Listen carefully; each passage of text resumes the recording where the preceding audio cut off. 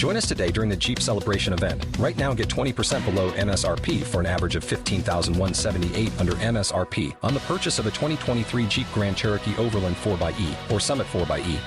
Not compatible with lease offers or with any other consumer incentive offers. $15,178 average based on 20% below average MSRP from all 2023 Grand Cherokee Overland 4xE and Summit 4xE models in dealer stock. Residency restrictions apply. Take retail delivery from dealer stock by 4/1. Jeep is a registered trademark.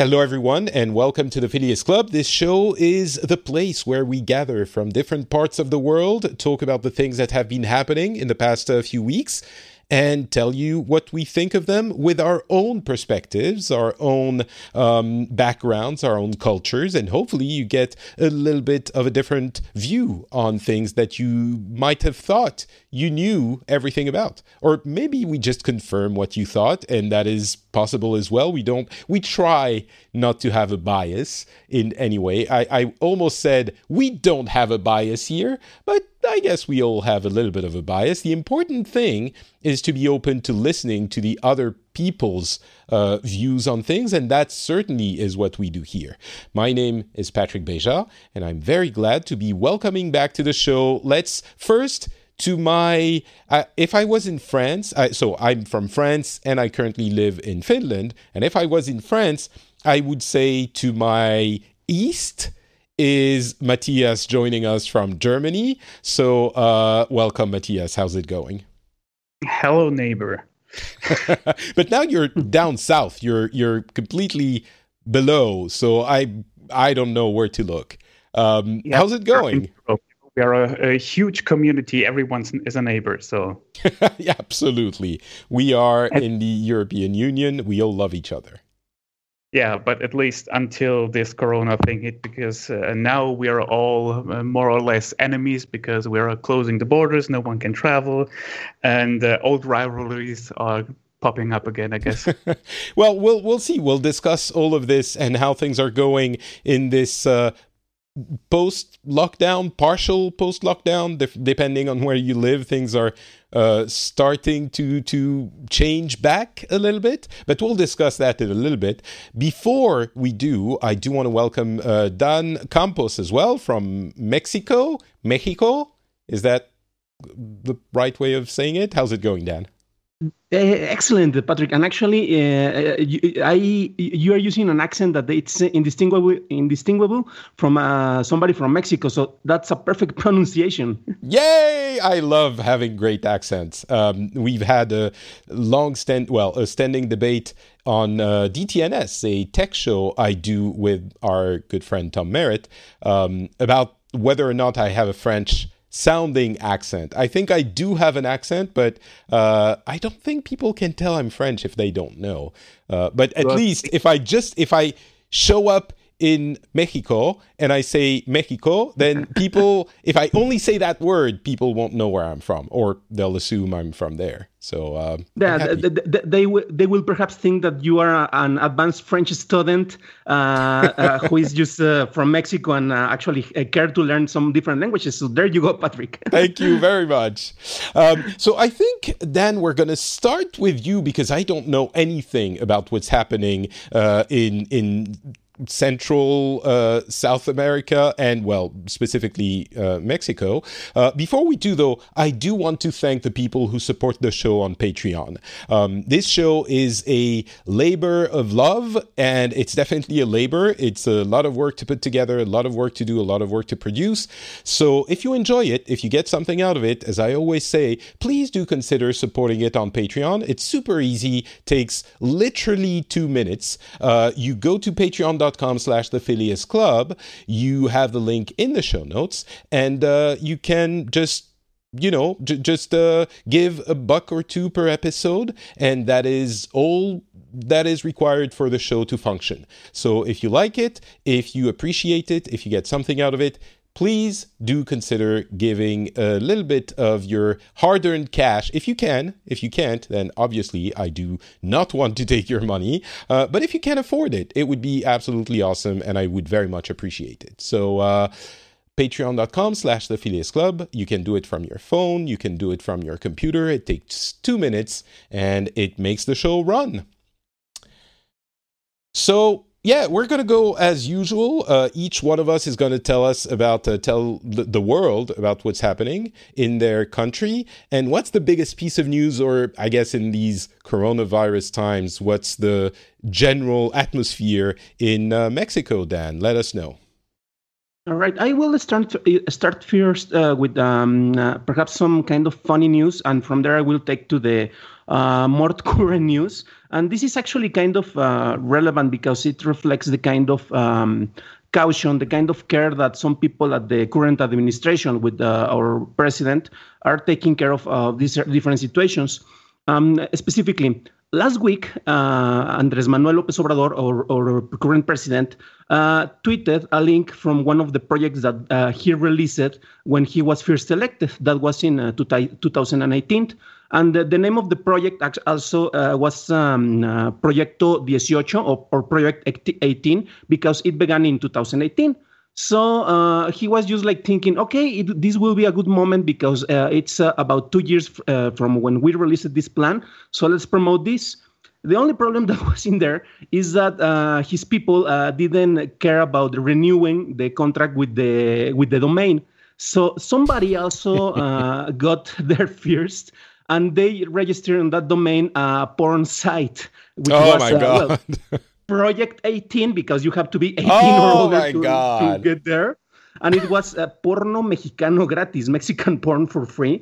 So the people who is in charge of the social networks for the president and for those who are related to him, like the energy secretary or all the secretaries and ministers were retweeting because it was like, okay, this is good news from the president. Let's show the people how we are advancing in this. But nobody cared for check for the link on Twitter. And also, if you saw the tweet, you could see the web address, which is the same, but you could see the preview of the site, so nobody cared about that. So for about half a day, between 4 or 6 hours, everybody was like trolling the president and the ministries because they didn't pay attention to this. How can you not that's the first news? How can you not at least like see the preview on the tweet for 6? Like if you tweet it and after a couple of minutes you see, people letting you know, and I guess maybe these public figures get a lot of tweets so they don't even pay attention to the responses, but at least a couple of, direct messages or even someone calls you. It took like 6 or 7 hours for them to realize. That's terrible. Yeah, and actually that shows because, for example, for the regular communications, if I could define the current president, he's kind of a mix between some of the worst aspects from Donald Trump and some of the worst aspects from Nicolás Maduro from Venezuela, where he, as Donald Trump, he tries to establish the agenda for the day. If somebody wants to, I don't know, confront him or talk about something else that is not in his personal agenda, he just pretty much wants to change the subject of the conversation. So they actually really don't care about what somebody else is saying. And this is one of the main problems that we have in here because one of the main aspects that has been a common aspect in this administration is that if you are not in the side of the president, if you are not in the side of the so-called left in Mexico, and I say that it's the so-called left because it's more like evangelical right, but a lot of people think that because it's not a Catholic right, because, well, in Mexico, mostly of the people is Catholic, they think that because it's not Catholic, it's left, but they are more conservative in a lot of aspects. So if you are not in the side of the president, you are a conservative, you are somebody who shouldn't be taken into account. So we have this kind of division, which is really hurting us in different aspects. And this actually explains part of the way that they are doing the communication. So you have pretty much the official message, and if you have to be aligned into the official message. If you are not agreeing, you will be, as I mentioned before, you will be ignored. But also, Obrador established something that it was actually, he established when he was the city mayor in Mexico City. We call it the Mañaneras, which are the morning conferences where he spends about an hour taking questions from the press, from a lot of the different representatives, and also he deals with the most important things that we have in the country. Right now, obviously, it's the coronavirus pandemic, but he uses it more like propaganda, and this has to do with what I mentioned before, because if you dare to challenge him even with official information from the government sites, for example, the number of people suffering violence, no, you are wrong. I have a different set of numbers. That's always the response that he's going to give you. He always have a different set of numbers for anything that it's against the official position, even if you quote perhaps the numbers from an official page from the government and says, well, these are actually your numbers. And this has happens a lot of times. So this is like the personal vision that they have in the government. Moving it to some of the things that we are dealing right now, we have something that is called the working street light or semáforo de recuperación, which indicates, according to the light that we are, which sectors of the industry are going to be opening after we recover from this pandemic disease. And I want to mention something before getting in there. That in Mexico in 2009, we have, we could say, a test trial and with not all the features available for the coronavirus, because we have the AH1N1 pandemic in here, this kind of disease that was kind of similar. Obviously, it wasn't as deadly as the coronavirus, and it was similar in the kind of the infectious level. And I remember very well that in 2009, the administration that we have in there took care, and it was criticized because for a lot of people, they overreacted with the kind of infections that we have in here. The administration at that time, they decided to go all the way because it originated in Mexico. And they were thinking, well, if this is like something that originated in China, what the SARS virus, MERS virus, any kind of those other deadly diseases, we have to take a lot of attention, because if it is associated with Mexico, obviously the industry, obviously the people who want to invest in Mexico will think twice before getting in there. So that's why they overreacted. But I remember very well that at that time, I was working in an office in one of the main sectors here in Mexico. And I remember that we were made to wear face masks for about a month when you were getting there. I remember that in the city center, right in downtown, in front of the Fine Arts Palace, El Palacio de Bellas Artes, there were trucks from the military, from the army, delivering face masks. They were delivering also a lot of tests for to check if you were infected with this disease. And we had about 15 days, 1 week for complete lockdown, 2 weeks with a lot of 2 weeks of paying a lot of attention, and about a month where it kind of normalized the situation. And you're still talking about 2009 now. That's what correct. Happened then. Okay. Yeah. Sorry about that. So at that time we had this experience, and some of the lessons that we had to have from that situation was, okay, you have to pay more attention, to wash more your hands. You have to cover when you sneeze. At that moment, we call it the Dracula or the vampire sneeze, because you have to cover like if you were wearing a cape, your face while sneezing. And other thing is that at least for 15 days, if you went to the city center, it was there were not a lot of people. And it was really sad, and the economy stopped for a bit. So it wasn't as serious as the current situation that we have, and that obviously is a worldwide situation. But those were some of the lessons that we had, and we didn't learn. When the current president came into power, one of the first things that he did was cutting the budget, because for him, something that means money, it's something that means corruption. And if you earn a lot of money, probably it's because you are corrupt. So he started cutting the salaries from the people at the top in the government institutions. He cut the budget of the health sector by half. It was like for about 46 or 49%, which is a lot. And that was 2 years ago. And when the current pandemic came here, it was kind of ridiculous because the same posture was present in here. Because he was saying, well, okay, yes, because we were doing austerity measurements. We were cutting the budget because a lot of money was just getting there and it wasn't getting to the people who actually need it. But one of the main problems is that the budget that he cut, it was the one in charge of the health of a lot of people. I mean, pretty much the entire country. So when we have this situation, the people who is fighting the pandemic in the hospitals, they didn't have the budget for the most essential items like face masks, like all the stuff that you need to cover and to protect yourself from getting infected. And after that, the president actually commented, well, if you are a doctor, you are responsible for the health of the people who are coming to you. So you should take part of your salary and buy those things because even if I don't give you the money, you are responsible for that people. So for him, it's always somebody else's problems. And if you have money, pretty much you are in the wrong side of the equation. This is pretty much part of the things that have been facing here. Sorry, go, Patrick. So when did do you have let me ask you a couple of basic questions. When did, I guess, the country realize that things were going to be their drastic measures were going to be needed, and when did you get into lockdown? I guess you are into lockdown. For us in the Western world in general, it was early to mid-March that it happened everywhere at the same time. Was that also the time frame that it happened for you?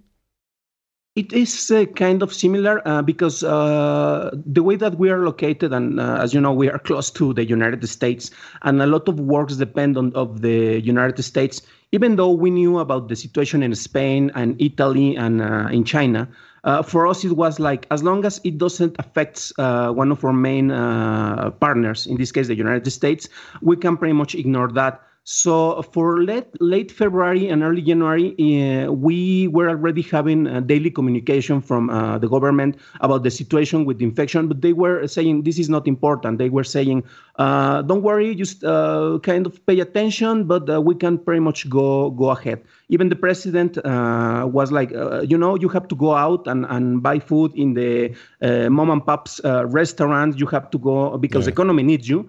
You have to go outside, even though the health secretary and the health subsecretary, who actually gives the information, we have a daily program at 7 p.m., which is not a soap opera, but this is where they release the official information. He was already recommending that we should be into a lockdown. A lot of businesses decided to go before the federal indication, the federal instruction from the president was being done. So by when did that March, happen? Yeah. Okay. In early March, it was when a lot of business were like, you know what, we have to stop here. We are going to start establishing different schedules. And if you can work at home, you will do it. At least for a couple of weeks, the official posture was, don't worry, you have to go outside. The official posture from the president, because even the health secretary was saying, you have to pay attention to this, even though it's not worry. By mid-March, it's when we started with the official lockdown. However, in early March, some of the state governors, like from Jalisco and Nuevo León, they decided to go before the instruction from the federal government. And those are some of the states that actually have the least cases of infection. So I guess your timetable is similar to, and I might be a little bit purposefully provocative here, but you seem to be pretty antagonistic to the way it was handled, which I completely understand, and it seems there were some serious failings as everywhere. But I guess my point is the timetable is roughly similar to every other Western countries. Everywhere it was early March, people were like, woohoo, let's go out, let's support the economy. And then suddenly within the span of 10 days, everyone was saying, you should all stay at home right now. And let me turn to Matthias for just a second to go back in time again to that far, far away time of late February, early March. Germany seems to have done really well, or I don't know if we can say really well, but one of the best handlings of this crisis. When did people really wake up to the importance of the crisis, and when did the lockdown start? Is it also that same time period of early to mid-March? About the same time, but I think if you're asking me when people realized that it happened, for Europe at least, the key point is there was a Austrian ski resort, Ischgl, and a lot of people who went there to ski in around February got the coronavirus there and spread it all over Europe. So that's the key point when it all started, and from there it spread all over. And people But that's when we look back. That's when we look back. We didn't realize at the time that it was happening. I'm just thinking, because that was in late January, mid-February maybe, and then there was a carnival here, and there was an incident where an infected couple really wanted to go to carnival, and they went there and infected like half of people over there. And that's when the point they realized, well, okay, this is serious. This is not just something in China. This is here now. So it was around the same time, I guess. Yeah. But lockdown happened afterwards. Right. Oh, yeah, well, it wasn't really a lockdown in that sense. It was just the restrictions. You could still go out here. It's not as bad, for example, as in Italy, where people are literally confined to their houses, can't get out.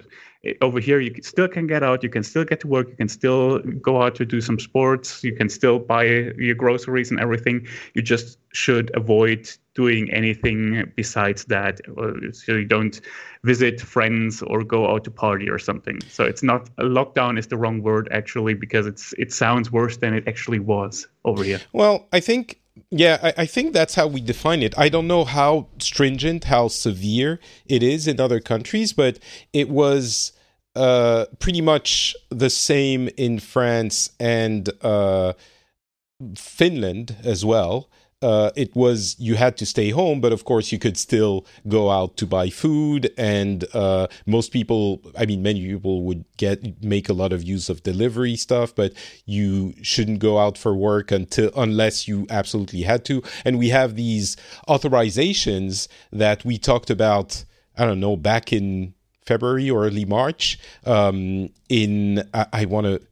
apologize, I don't remember the first name of the Italian gentleman who joined us at that point, who told us about, I think it was either Alessandro or Giovanni, who told us about that authorization you had to fill to go out, even though it was just yourself who was filling it and was always valid. You would just fill out the document to help you think, do I really need to go out? Did you have something like that in Germany as well, Matthias, or not at all? No, not at all. Okay. If you're sitting, there were incidents where people were sitting outside on park benches, and in the beginning, police would come over and say, "Why are you sitting here? Go home." But you didn't have to have any papers or permission slips or anything. You could just go out, and they were just looking that people were not actually walking outside in crowds. So if you're the member of the same household, for example, if you go out with your wife or your husband or your kids, that was okay. But if it was like a huge group, the police would intervene and say, please disperse for infection prevention. Okay. All right. So roughly, I think we'll get to this in a little bit, but I think in Germany, things were handled probably the best out of the Western country, or in the best, in the top 3 of the 20 or 30 or whatever Western countries. But date-wise, it was very similar it seems, in every Western country, and in at least Mexico. Now, the handling of things might be different. You seem to be saying, Dan, that things were not handled properly at all. I wonder what was put in place. Like, did you have that authorization paper that you had to fill out if you wanted to go out? How did things go? And more importantly, even, where are things now? I think that's what I want to know the most. How are things going now? Where are you in the evolution of the pandemic? In the federal level, which covers pretty much like the entire country, except in the states where they are making exceptions, you don't need like a permit. So if you want to go out and, I don't know, buy stuff, you can do it. There are different businesses that are closed. Pretty much the only business that can be open are those that are considered essentials, which are things where places where you can buy either food or medicines or something that it's, as the name implies, something that you need to live.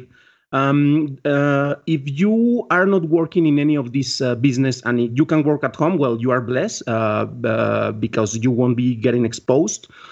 Things like public transportation, they start closing some, for example, in Mexico City, some of the subway stations so that a lot of people wouldn't be able to get into the public transportation, so that you will be starting to apply in certain filters. So if you don't have as many people in the subway, well, the chance for getting infected are going to be less. Of course. The thing is that, well, it doesn't work like that because you have less trains working, you have less stations open, so you have more people in each station, and it's something that I have to deal with at least twice a week when I have to go physically to work. So it didn't work as planned. The public transportation is almost about getting in the regular schedule. They close for about 2 or 3 weeks, the stations, as I mentioned, but they are reopening a lot of them.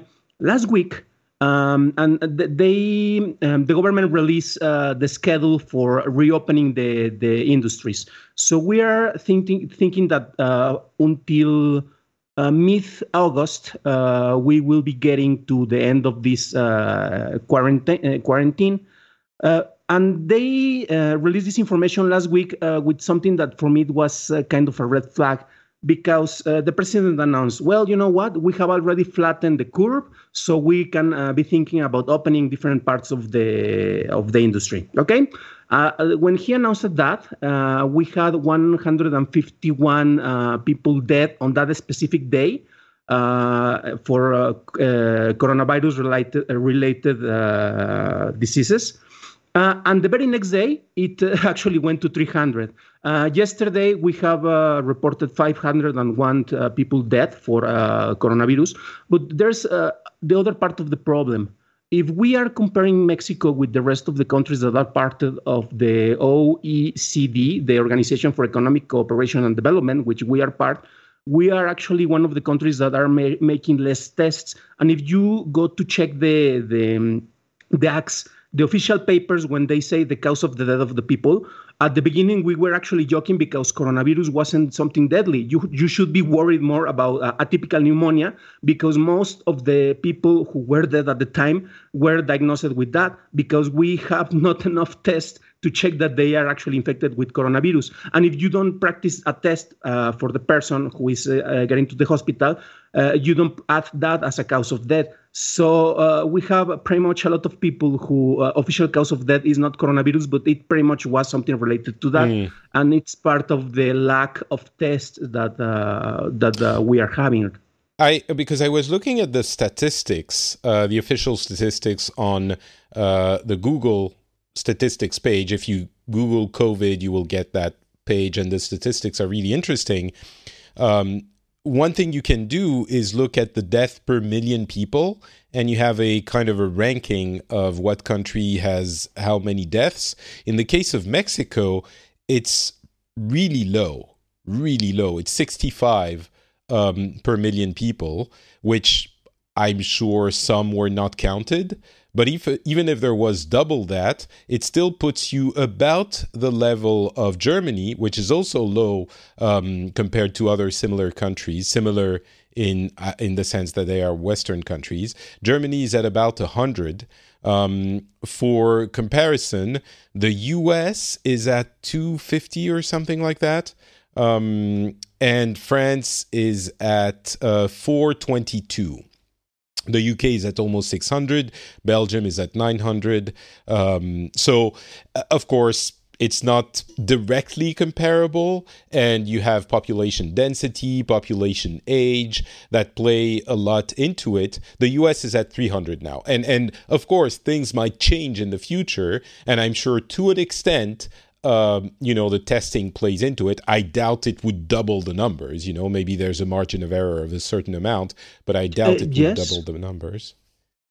Sorry, Patrick. Yes, and for example, in here, I will be really interested to see if Matthias has the number, because in Mexico, so far, we have a record of 1.8 tests for each 1,000 people. So we are, as I mentioned, one of the countries that have the lowest kind of testing. Chile, for example, they have like 8.1 tests. And a part of the official numbers that we have, at the beginning, we were using the Sentinel measurement system, which is pretty much you take a sample and you base the rest of the number on the sample. And even the subsecretary of health said, you know what?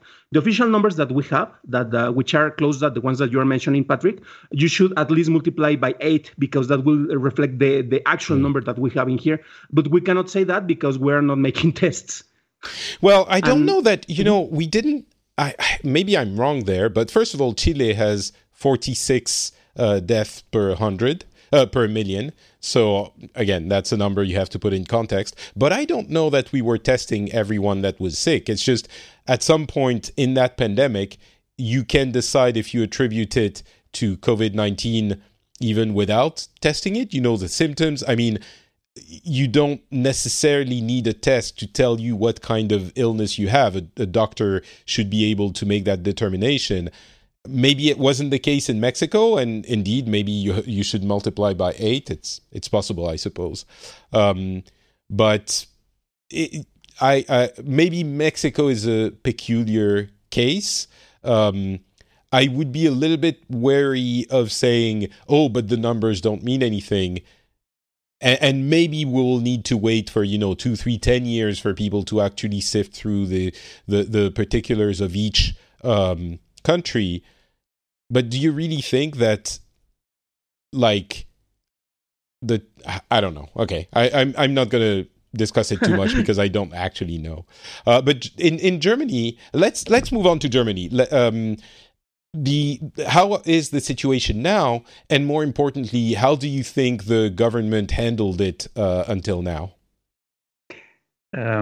It's interesting because I think we would be in a better situation regarding a possible second wave of the virus, or like the next flu season, if the current epidemic would have gone differently. Because it's in the beginning of the pandemic, the government and most of the politicians listened to the suggestions of the scientific advisors almost to the letter and did all the measurements you heard about.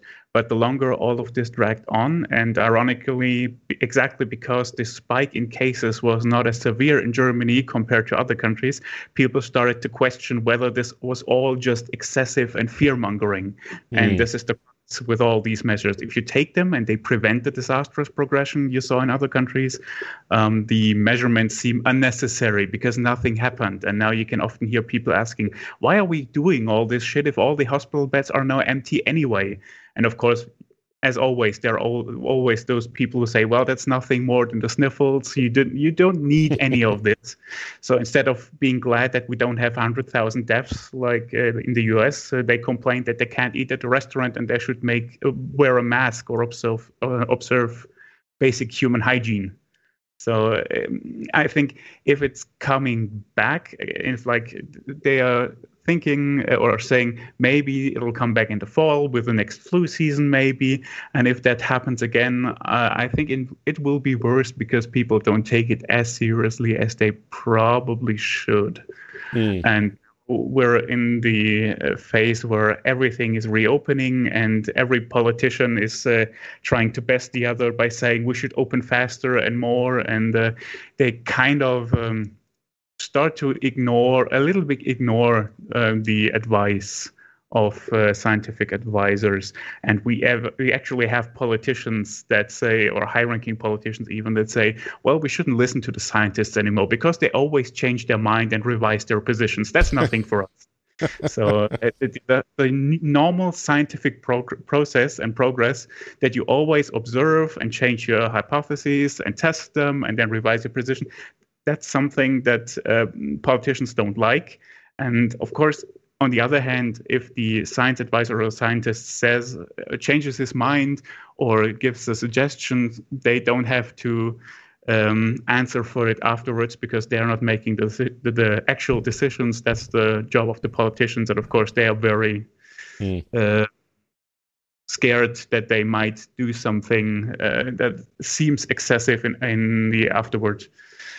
So let me ask you the question like this. Are you satisfied with your government's action until now? Personally, I am, but I am not as critical towards the measurements in terms of I think they were necessary. I don't like that you have basic rights that were limited. They were never like completely canceled or anything. They were limited, but for a time, I think it was necessary. But a lot of people now would disagree with that and say that was excessive. And the interesting part is that we now have some protests popping up all over the country who are protesting against all of this.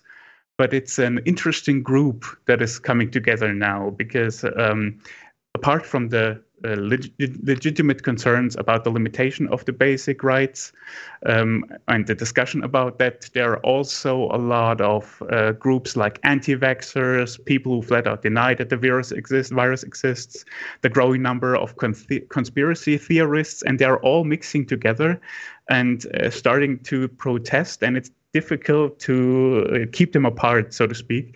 And the extreme right is now trying to capture this movement because they are criticizing the government, and that's their bread and butter. They are jumping on the bandwagon. Is that pesky 5G that's causing everything? Is that what? That pesky 5G network? Oh, well, it's full on. The 5G network is part of the conspiracy theory. It's funny. I was looking at there was a comment, I think, on Twitter from someone who was, that Bill Gates, according to the conspiracy theories, is supposed to be the one who created the virus in order to inject nanochips in everyone to control, to know their data and their location all the time and all of that. And someone on Twitter was commenting, yes, but we have phones. And all that data is already in your phones. Yes, but they could include, they could inject chips. And it's like, yes, but they already have all the data because you carry a phone with you all the time. Yes, but they could create, it's just, yeah. And also, we should be thankful because in my time, when I was young, you had to ingest an entire floppy disk to be tracked. Exactly. It was a lot less, it was a lot more painful. Right. So no one burned down the 5G tower over here like they did in England. So there's that. Yeah, I guess there's a little bit more reason. But you seem, so overall, you're satisfied, but you're concerned for what's going to be happening going forward. Yes, especially since, a lot of the things they implemented are part of what you would consider basic hygiene. You wash your hands, you keep your distance, you don't sneeze at people. And if I hear, there was a noted interview with a theater director or something who said, I don't want to be told by Merkel that I have to wash my hands. And I'm like, if the last time I heard someone say, I don't want to wash my hands, it was a 3-year-old. So just behave like an adult, And so there is that. And for me personally, just to put that, I'm a little bit biased because I'm part of a risk group. So I'm especially very on lookout for everything. So I have maybe a little bit a different perspective on this. But for the most part, we need to get back to quote unquote normal life. The thing I'm critical about is the way we're going back to it now. That's the process. You think it might be too quick, or maybe forgetting about the reason why it started in the first place? It's funny because for us, the situation is very different between France and Finland, but in many ways it's also quite similar, because the way things were implemented is very close. Mostly the same restrictions for mostly the same duration. The difference is that the spread of the epidemic in Finland was a lot lower, a lot smaller than it was in France. Of course, France is one of the most affected countries, and maybe some of it is due to the slow response or the inadequate response of the government.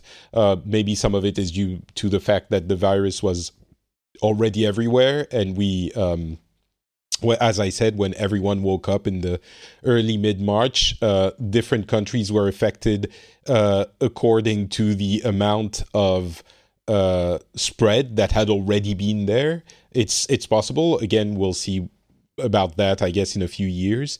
But overall, the same restrictions applied and the same level of awareness seemed to have been existing in both Finland and France. But, as I said, Finland had like, I don't know, a tenth of the cases, even per million. We have like 50 cases per million in Finland, and in France it's 400, something like that.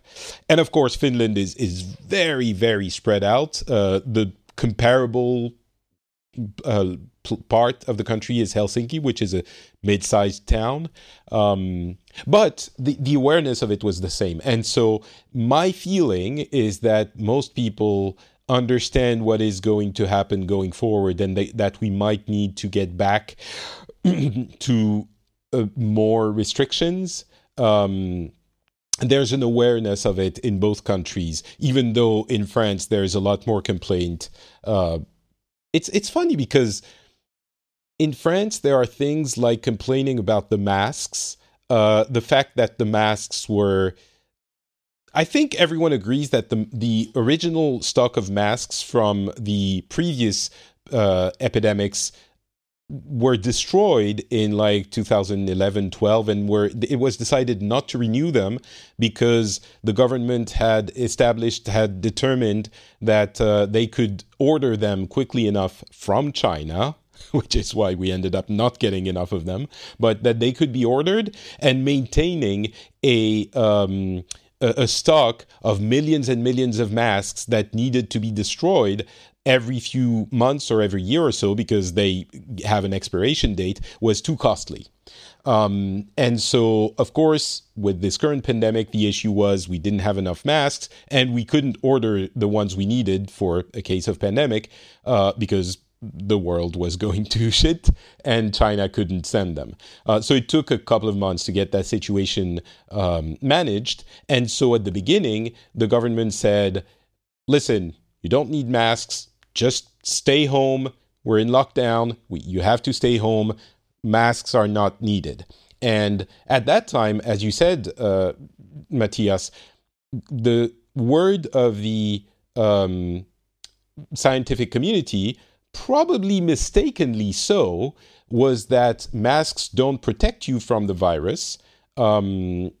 And so they're not as useful as you think they might be. And they were worried that people wearing masks would disregard other safety measures. And so essentially the word was, we need the masks for healthcare professionals. We don't have enough, and they might have negative effects anyway. Let's not tell people to wear masks. And 2 or 3 months later, now we're telling people, actually, masks would be a good thing because even if they don't necessarily protect you from getting sick, they will protect you if you are sick from spreading the virus because they stop the spittle from spreading the virus. So now the government is telling people, wear masks, please. And you have this is a long way of getting to the conclusion of that story, which is a lot of French people are saying, the government misled us. It didn't give it to us straight. We would have understood. We would have done what we could.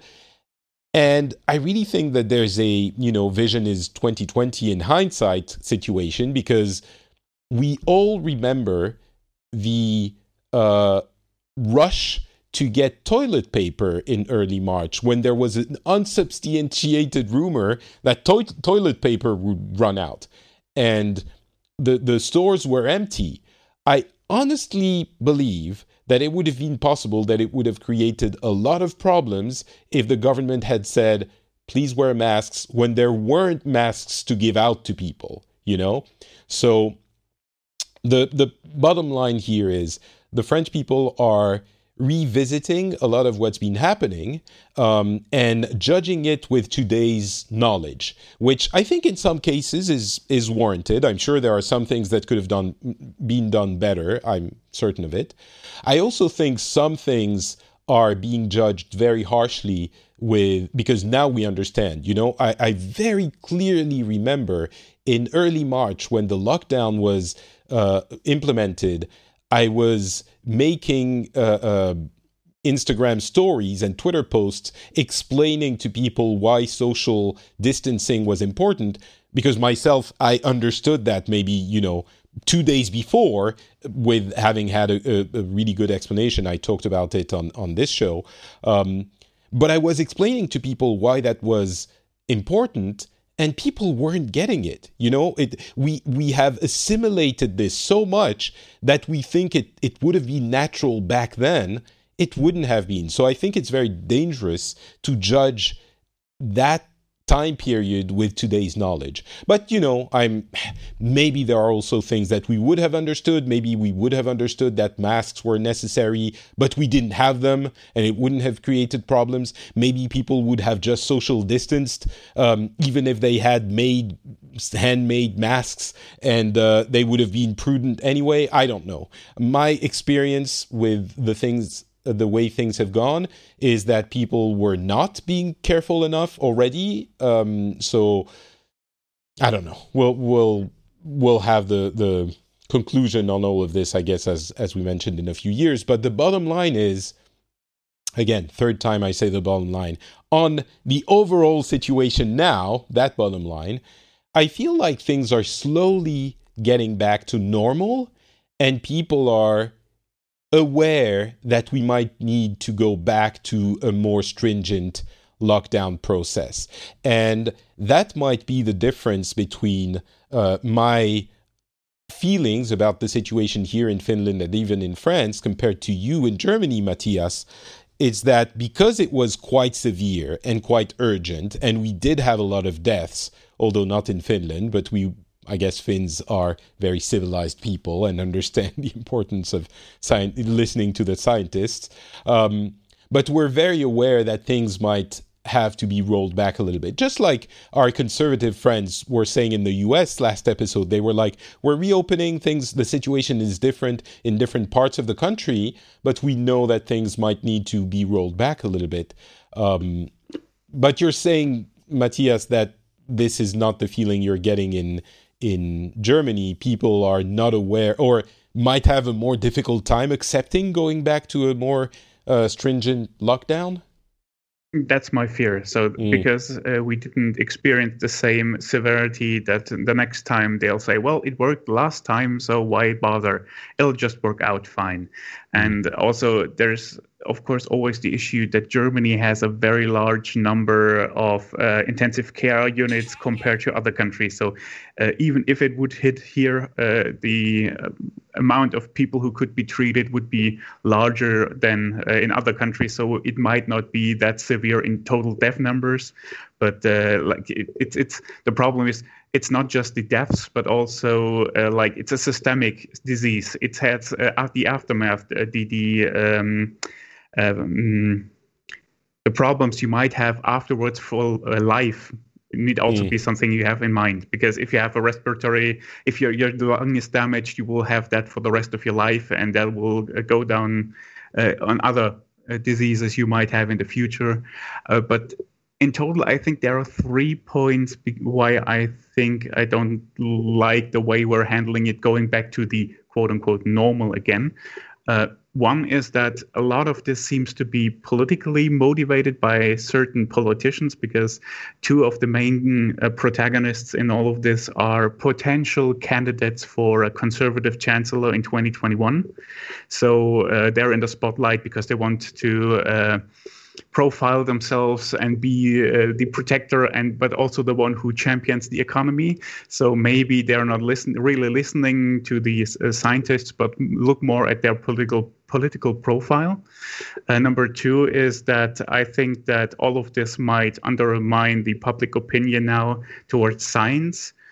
Because this week there was, I think you can really call it a hit piece by a large tabloid paper on the government's chief scientific advisor.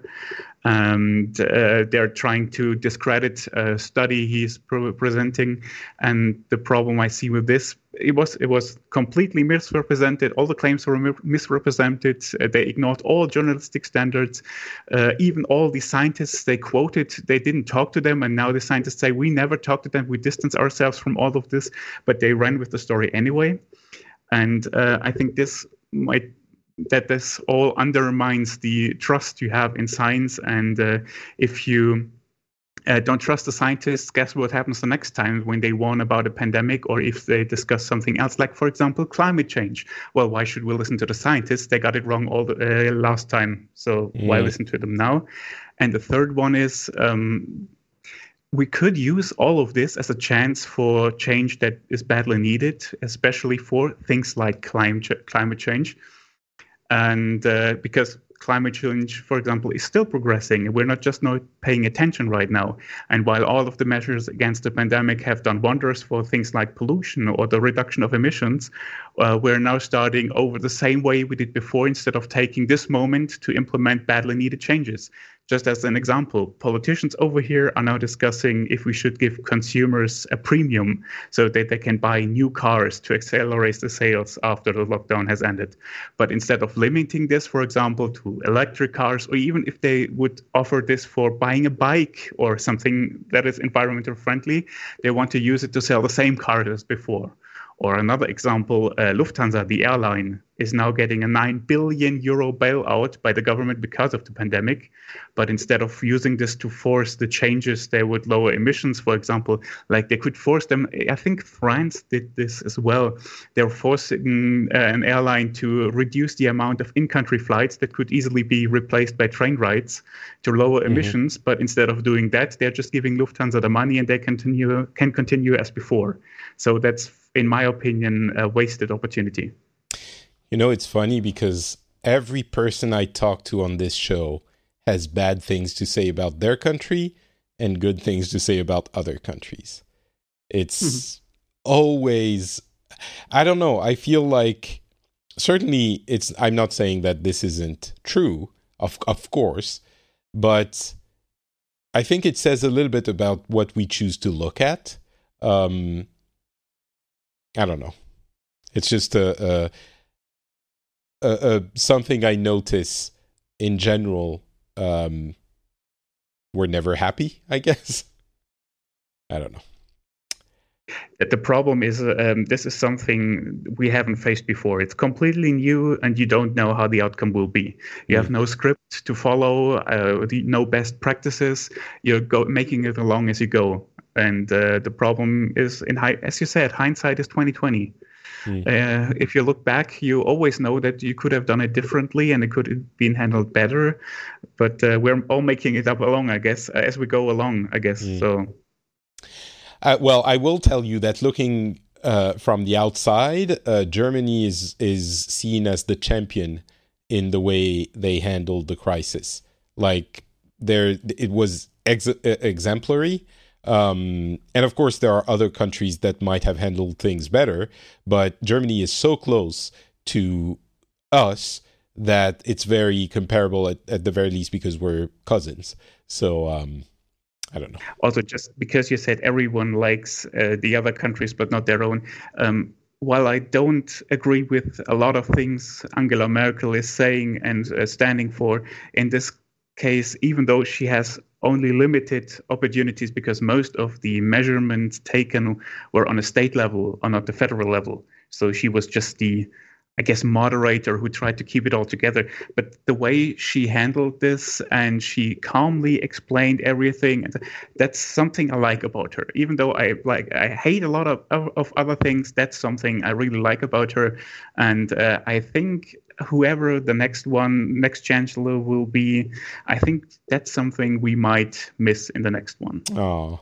So at least there's a little bit of on her way out, she gets to lift her head up a little bit more than she had been in the past few months or a year or two. Dan, I'll end with you. I guess, how do you think things are going to go for the future? Earlier in the show, you seemed to be saying that things were, as we're looking at a quieting down of the crisis here in Europe, you seem to be implying that actually things are just starting for you, even though the lockdown measures are being relaxed. You seem to say that the epidemic might not be ending at all for you in Mexico. Is that the case? Yes, and I have similar concerns as Matthias expressed, because the second wave and the third wave will be the most deadly in this case here in Mexico. And if you check the as you mentioned before, and the official numbers that of infections that you have in Mexico, and pretty much you can look for it in Mexico in Google, you will see that they are actually increasing. So we are not flattening the curve, and we are relaxing some of the measurements. This, as I mentioned before, has to do a bit with the fact that we have to be dealing with our economical partners, in this case, the United States. If you look for the Marketplace podcast, last week they have some interviews that were very interesting, because they mentioned about the car sector in the United States and how they depend a lot in the parts that are being manufactured, that are being created here in Mexico. So that's one of the sectors that is already starting to work, because we have to we are part of this big machine where we are producing goods. So even though we are relaxing some of the measurements, the infections are getting high. I mean, well, not getting high. They are the numbers are getting bigger. So I am really worried, because if we are relaxing some of the measurements, this can get out of proportion. Obviously, this is the negative me. This is the pessimistic me. Hopefully, it will be brought in a brighter light. And I really thank you, Patrick, because when I come to the program, you always help me to perhaps get a little bit on solid ground.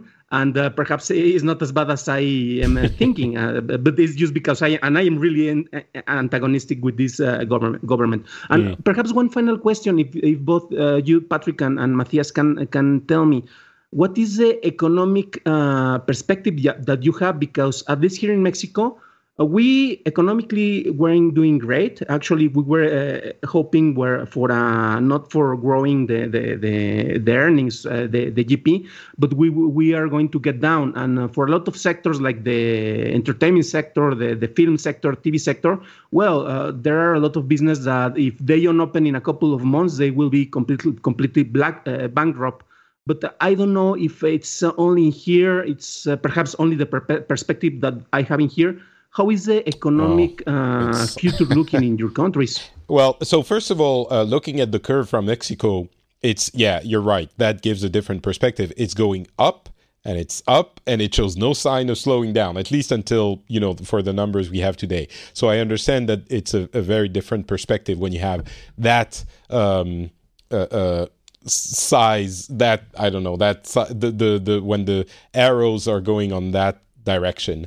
But economically, it's fairly grim everywhere. And the government is getting involved, especially in France, in multiple sectors of the economy to either support or help restart, because things are going to be massively problematic in the next year or so. And so I think that the way we're thinking about handling it now is that we're kind of trying to make sure we test and trace as much as possible, but the goal is not going to be to make the it's going to be to find the balance, the best balance we can between occupying a certain number of beds in intensive care and restarting as much as possible of the economy and riding it out until we have a vaccine. And by riding it out, I mean a certain number of cases and deaths are going to be inevitable / acceptable. And of course, we are much wiser to the issues now than we were 3 months ago, and the testing is getting in place. The protective measures are getting in place, and some of the again lockdown measures are still happening. But there are things like, it's not the case in France. I can't remember where it was. I can't remember. I think it was somewhere in the north, in Northern Europe, that a movie theater reopened with specific measures to protect people. And I wouldn't be surprised if at some point, if the numbers keep going down, that also happens. Essentially, health is the prime concern, but the economy is obviously the secondary concern, and it's something that you can't dismiss. I think it's something people talk about a little bit less, but and it's almost a dirty thing, like in every other country. But at some point, if you can ensure that the epidemic is contained, even though it hasn't disappeared, then you have to start worrying about the economy, with the understanding, as we've said multiple times, that you might need to go back to more stringent lockdown measures if things get out of hand. But we know that we're not going to get the epidemic to disappear completely until we have a vaccine. And even then, it's going to take, 2 years to vaccinate everywhere. So we can't, it's impossible to have the maximum lockdown that we've had in the past 2 months for 2 years or 3 years, right? I think everyone will understand that. So we're trying to find that balance, I think. Matthias, what about you? To answer the economic question, I think that this whole thing accelerated some parts. There were a large steakhouse chain, I don't remember which one, like they filed for bankruptcy 1 week after they had to close all their restaurants. So in this case, there had to be something wrong with them before that. That was not just the case because of this. So it accelerated some processes, I guess, on some parts. But this morning, there was the economic forecast for the EU for 2020, and I think Germany, the forecast for Germany was minus 6.5% GDP. Oof. So, for the whole of the European Union, it was minus 7.4. So we're, I guess, a little below average, but there will be a lot of economic struggle in the next year or two, resulting from all of this. There's no question about that. I think it's something we're all aware of, but we are, it's not even just about accepting it. It's that people are arguing about how much we should open and how fast, but I don't think anyone, at least in France and in Finland, it seems Germany might be different, but in France and Finland, no one is saying we have to go back to normal immediately. Everyone is saying, okay, how much can we do? How quickly can we do it? What is reasonable to do? For all the complaints, and God knows, especially in France, there's a lot of complaints. I think most people agree that we can't just go back to normal immediately, and the differences are minor in the ways people want to do things, I think. Problem for the German economy is that we're all tied to everyone around us because we are a heavily export-driven economy. So if you can export into other countries, our economy tanks as well. So it's not just the way we do things, but also how other countries do things for us, I guess. Yeah. Well, I mean, in France as well, of course, we export a lot. I don't know how much, but one thing I do know is that a major part of our economy is tourism, especially in Paris. It's the most visited city in the world by far. It's like 30 million tourists in Paris every year. So obviously, this is... This is to answer your questions very easily, very simply, Dan. Paris has 30 million tourists every year. So that's going to disappear, and it's not going to come back for years. It's not going to reach those levels for years again. So yeah, of course, people are very worried about everything. Well, all right. Well, thank you very much to both of you for that little panorama of the situation in all of our countries. You wanted to add something, Dan?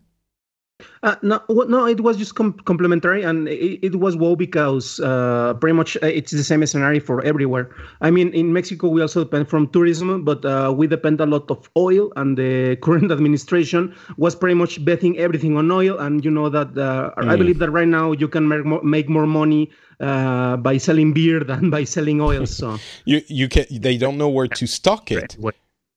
Exactly. Yeah, they don't know where to store it. They're paying people to buy it and store it somewhere. Yeah, I mean that might have changed a little bit already, but they give it away for free. If there was a huge news article because a brewery who usually sells like in those large drums, not in the bottles, but who usually sells in large drums, can't get rid of all the beer, so they gave away 15,000 liters of beer because it was about to expire, and they just gave it away for causes. Where is that, and how can I get there really fast? Because in Mexico, we don't have beer. All right. Well, thank you again to both of you. Before we leave, Dan, can you tell us where we can find you, please?